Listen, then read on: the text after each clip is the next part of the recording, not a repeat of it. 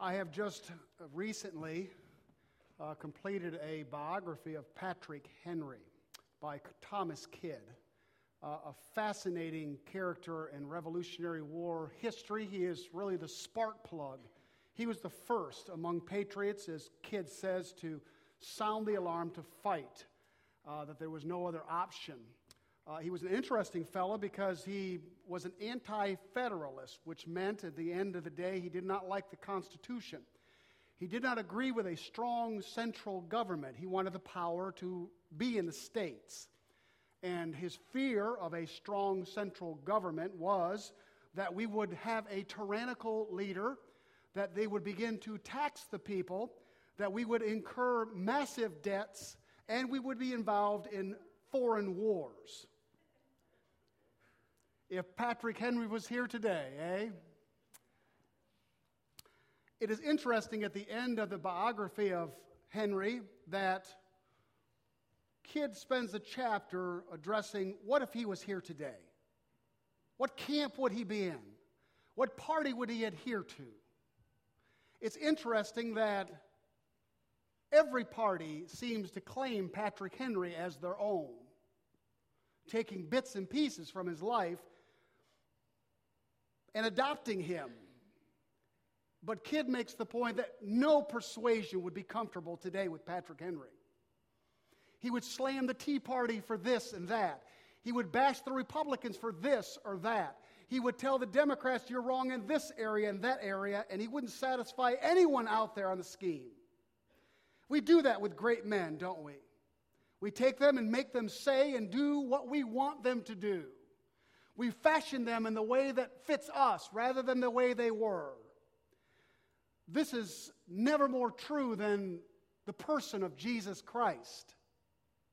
He was back then and is today made to be in our camp, to say what we want him to say, to do what we want him to do, rather than who he really, really is. We come upon a scene where he had just fed 5,000, filled their bellies. They were so excited that they were going to make him a king. We'll see that in just a moment. But it wasn't the kind of king that Jesus was going to be. But they wanted someone to do something for them. It's the same today with Jesus Christ. To those who preach a prosperity gospel, he is the great banker of heaven who fills their pockets with money. To those who ascribe to healing, he is the great healer. And although he does heal, he doesn't heal at our women wish. But he is projected as he who does. To the liberal, to the socialist, he is the great socialist who leveled the playing field between all people and would have a chicken in every pot. He is used for everyone's purpose, but he is not seen for who he is. Go with me, if you will, to John chapter 66, verse 15, and we'll look at 15 through 21 of an incredible story where we find Jesus in the end walking on water. Chapter 6, verse 15 is comical if you have a sense of humor. Perceiving then, after the feeding of the 5,000, perceiving then that they were about to come and take him by force. Well, stop and think about it. Who are we addressing here but God in the flesh? God is to be taken by force? Really? Religionists still do that today. They attempt to take him by force, making him say what they want him to say, do what they want him to do, but it's comical in the satirical form that they would take him by force, and then they want to do what with him? To make him a king. That's also comical because he was born a king. No man needed to make the Son of God king. Do you understand how bad sin is in the heart of man? That they would take the precious Lamb of God to make him something of their own fashion, to do with him what they want him to do. I'm so glad we don't do that in our present age. Wow. Notice it says Jesus withdrew again to the mountain by himself, all alone. It is always interesting when you read the gospel stories to compare them to the other gospel writers in writing the same story. It is fascinating what each author chooses to add and subtract from the story. Matthew tells us that when he realized they were going to make him a king, that he had to constrain the disciples, telling them to get down to the shore in the boat. He had to force these men to leave this crowd that they were buying into this political or this popular fervor of the people. He had to constrain them. And then it says, Matthew says he dismissed the crowd. And then he went alone to pray. Here we're not told. By the way, John never tells us that Jesus prayed. We have the long chapter in chapter 17 about the intercessory prayer, but that was from a position of a priest, the great high priest of God, which is Christ. Never are we told that he prays in John. In the others, we are. Notice the decisive leadership of Jesus Christ when he moves. You have a crowd that's pressing on him to make him a king. You have disciples buying into that popularity garbage. And Jesus steps forward, dismisses the crowd, constrains the disciples to get into a boat and go to the other side, and he takes off for the mountains. That's leadership, man. That's strong leadership. That's letting no one push him around or lead him. He leads and he led. But here we're just told that the disciples went down and got into a boat, and he went up into the mountain alone. Doesn't tell us that he prayed. Look at verse 16. That evening, when evening came, his disciples went down to the sea. They got into a boat. They started across the sea to Capernaum. Now, this is about a 6 or 7 mile trek across the sea at this point. Now it was dark, and Jesus had not yet come to them. Mark tells us that he was watching them from the mountain. John doesn't. Why doesn't John tell us that he was watching them? Because John's purpose in writing is to portray Jesus as God. God is always watching us. It doesn't need to be said. And he hadn't come yet. Notice what happens in verse 18. The sea became rough because of a strong wind was blowing. Now, they were on the side of the Golan Heights, as we know it today. There are crevices and valleys in that mountain coming down. If you've ever been between two large buildings when the wind is blowing, there is a howling that happens. It is almost like a tunnel that whips the wind stronger and stronger the further down that tunnel it goes. These winds on the Sea of Galilee, it could be slate perfectly smooth. And all of a sudden, in a matter of moments, that wind howls down those with an eerie sound. Howls down those tunnels, hits that Sea of Galilee, and before you know it, it's whipped into a frenzy. Now, for those of you who have never been out on the sea, there is nothing more, how shall I say, terrifying than the waves crashing. You're helpless. Someone has said there are no atheists in a storm. They all cry out. I spent 3 years on a tin can the Navy gave us to sail on, and Karen said, "Oh, such a big boat. I bet you never rocked and rolled." "Oh, yeah, we did." Because as big as that frigate was, when you get out on those big oceans, it's like a cork in the water. About the best thing you can get on is an aircraft carrier. I remember in big storms, we would be bobbing like corks, and those guys are over on the aircraft carrier just like that going, playing basketball. We're throwing up, and they're playing basketball.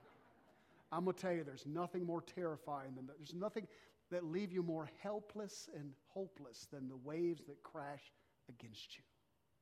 It was nighttime. There was a storm. Look how far they had gone in verse 19. When they had rowed 3 or 4 miles.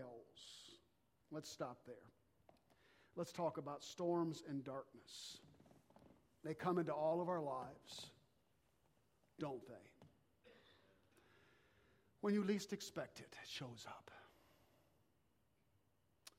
How fast we are whipped into a frenzy by the things that happen to us. You may feel strong today that all is well, and by the morning you may be crying out in great pain. And the darkness comes, and the darkness doesn't go away. And the waves don't stop crashing, and it seems like one thing after another, and it intensifies. Job said it like this.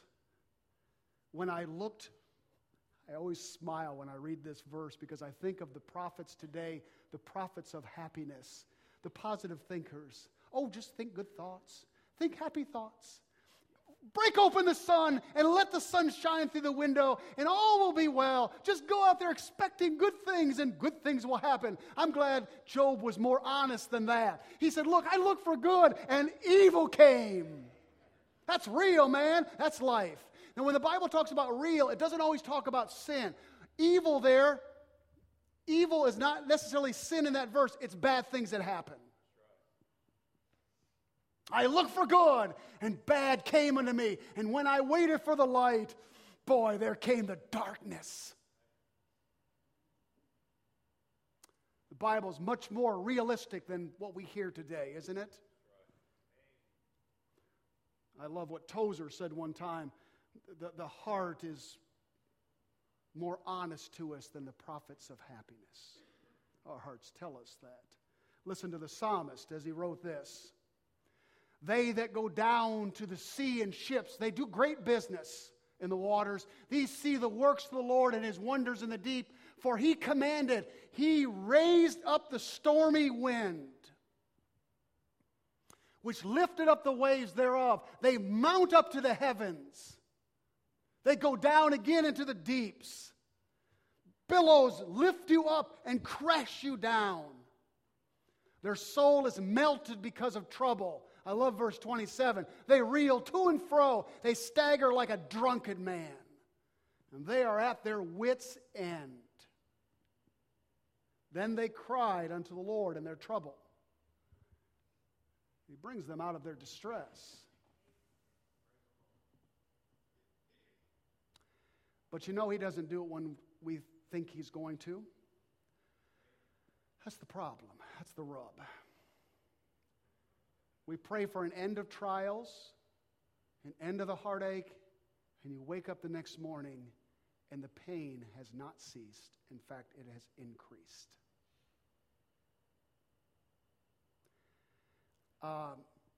Look at verse 20. Notice they saw Jesus walking on the sea and coming near the boat. I must have missed it in there. Well, it's not in there. The other gospel writers say it was the fourth watch of the night, which means it was between 3 and 6 o'clock in the morning. And Jesus watched him in the dark.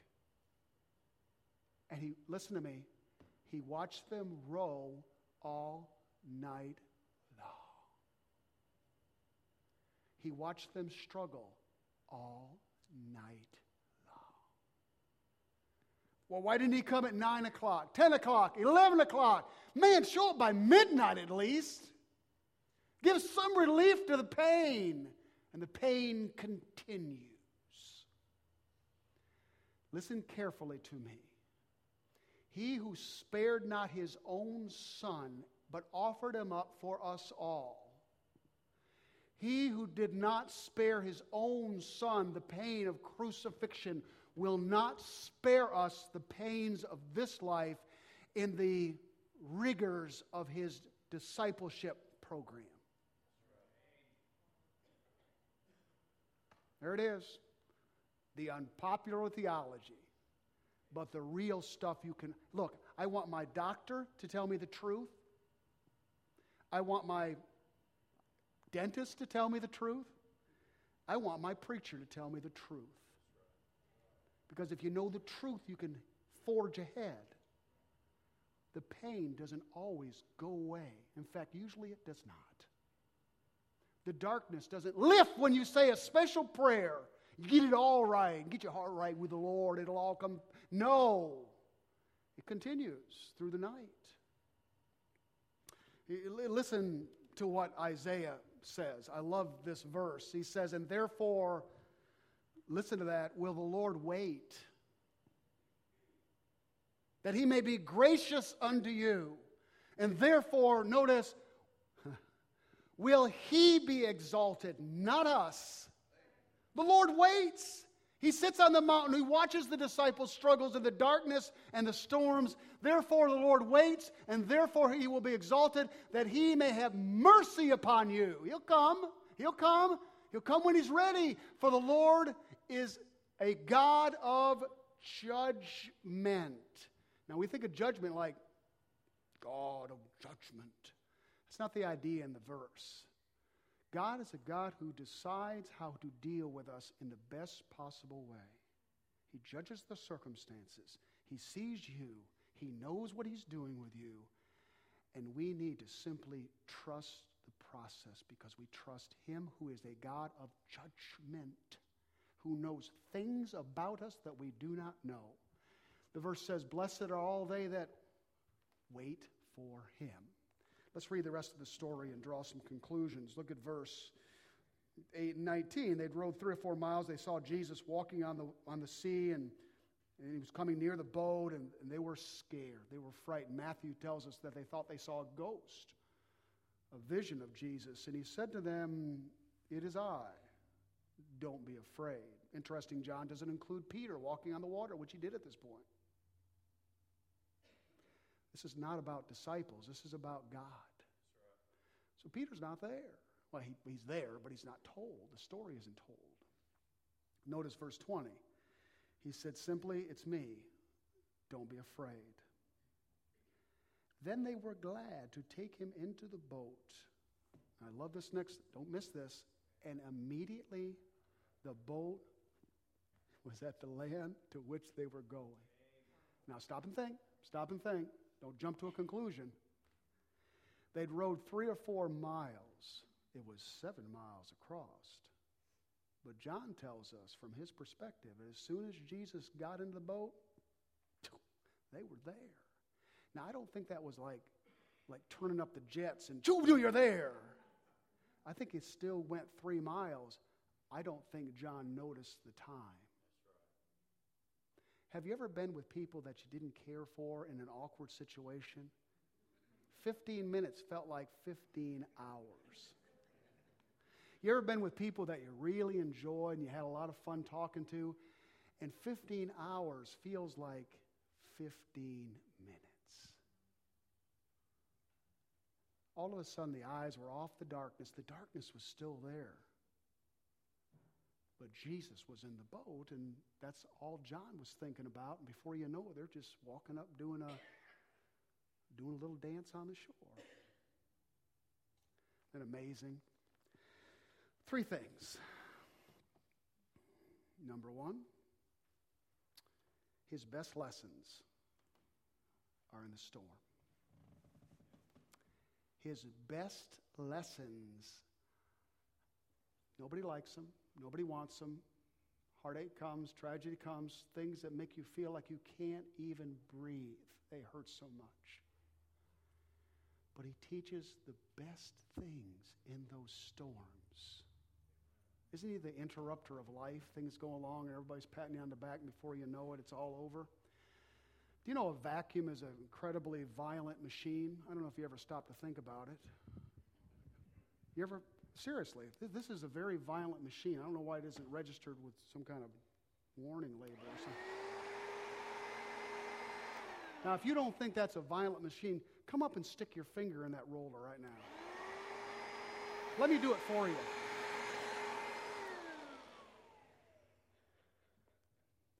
Don't raise your hand, but have you ever stuck your finger up there when it was running? Kind of like a knife in the toaster. Those are called beater brushes. And as they run along your carpet, just so you know that I do this like, I feel like I'm at home.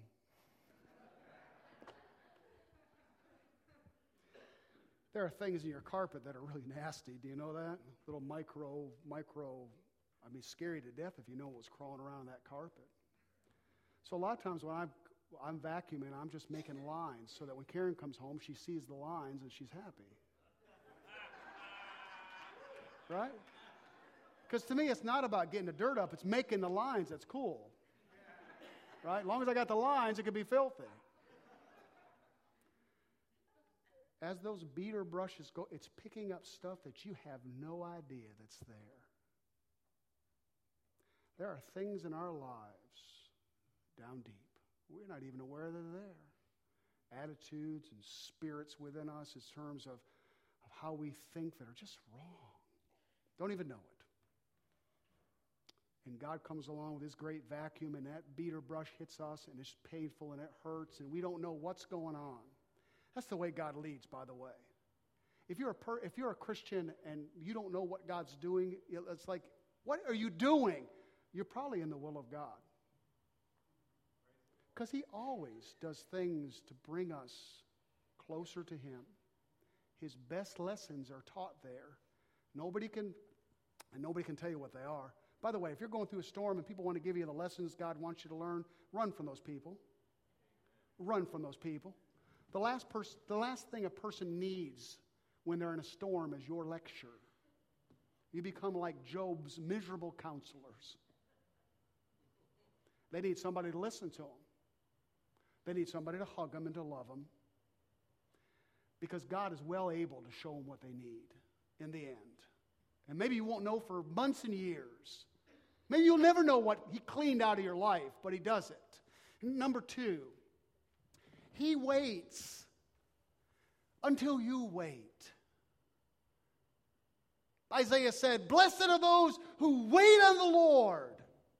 Well, I'm waiting on the Lord. Why isn't He showing up? You're not really waiting. That verse does not say, "Blessed are those who wait on the Lord to deliver me." Blessed are those who wait on the Lord to do this or that or fix this or fix that. Or doesn't say that. It simply says, blessed are those who simply wait on Him. No matter what He brings, no matter what He does, no matter what He says, I just want Him. I don't want His peace. I don't want His love. I don't want His joy. I don't want His deliverance. I don't want any of that stuff. I just want Him. And when we get to that point, He knows, and He comes. He takes away all the good things to give us the best thing, which is Himself. And He gets in the boat, and all of a sudden you're at the shore, and it's all good. And then you probably just need the lesson over again in another storm. Because no matter how many times I make the lines in the carpet, they never stay, do they? I've got to make them again. Third thing, and I'm done. His deliverance is His presence. Period. Now, I'd like to say, I never heard it. No. His deliverance is that He is there. Yesterday, Landon and I mulched a couple trees. 4 was all he could do. That's why I had to stop. He was tired, a little 2-year-old. When I watch my grandchildren, I tell them, you're not here to play. You're here to work. I don't care if you're a year and a half. You're going to work. So, I put him in a wheelbarrow with the mulch, and he liked the ride out there. He chased the geese out there. His job was to take the empty mulch bags and stuff them in the yellow trash thing out there. And it took him a few times, but he finally figured out the process. He'd pick up look around like, what am I supposed to do? We put him there.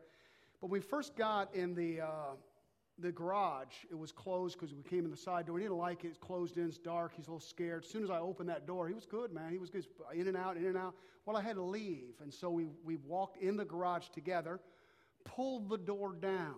Again, we're in the shaded light. It's closed in, and he begins to whimper.